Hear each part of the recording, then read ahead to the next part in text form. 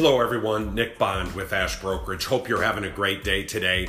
We've been able to do some really positive huddle sessions live within some branches recently. It's been great to get out and see some folks again.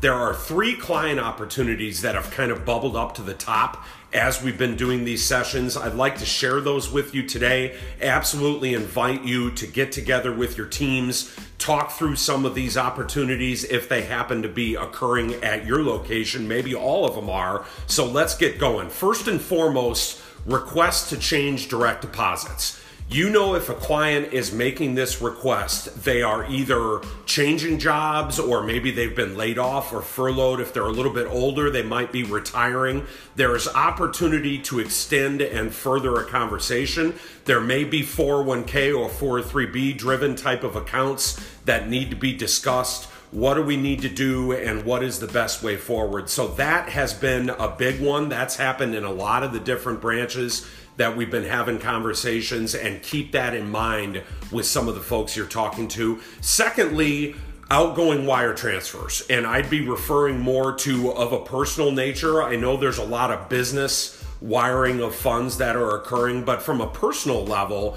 upgrading of a home or purchasing of a new home, maybe it's a purchase of a vacation or a rental property. If someone is requesting help with an outgoing wire, you know that there are resources there depending on what the existing relationship is with you all at the bank. No matter what, there's a furthering of a conversation that can occur. At least a follow-up phone call or conversation may not be able to take place right away, but be conscious of who is requesting personal outbound wire transfers and what conversation can occur after that. Third and finally, and a little bit more of a life event type of scenario, a lot of the branches have indicated clients passing away, particularly a spouse out of a husband and wife type of combination.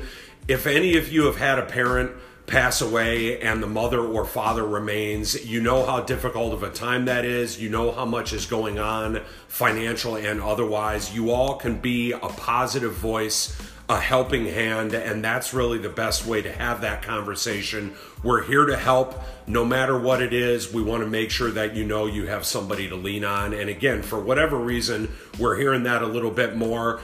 Put yourselves out there as that helping voice and really come at it from trying to make a difference in someone's life in a difficult time. So those are the 3 areas. Again, gather with your team, talk about how to extend and further some of these conversations. We appreciate everything you're doing, and we look forward to talking to you soon.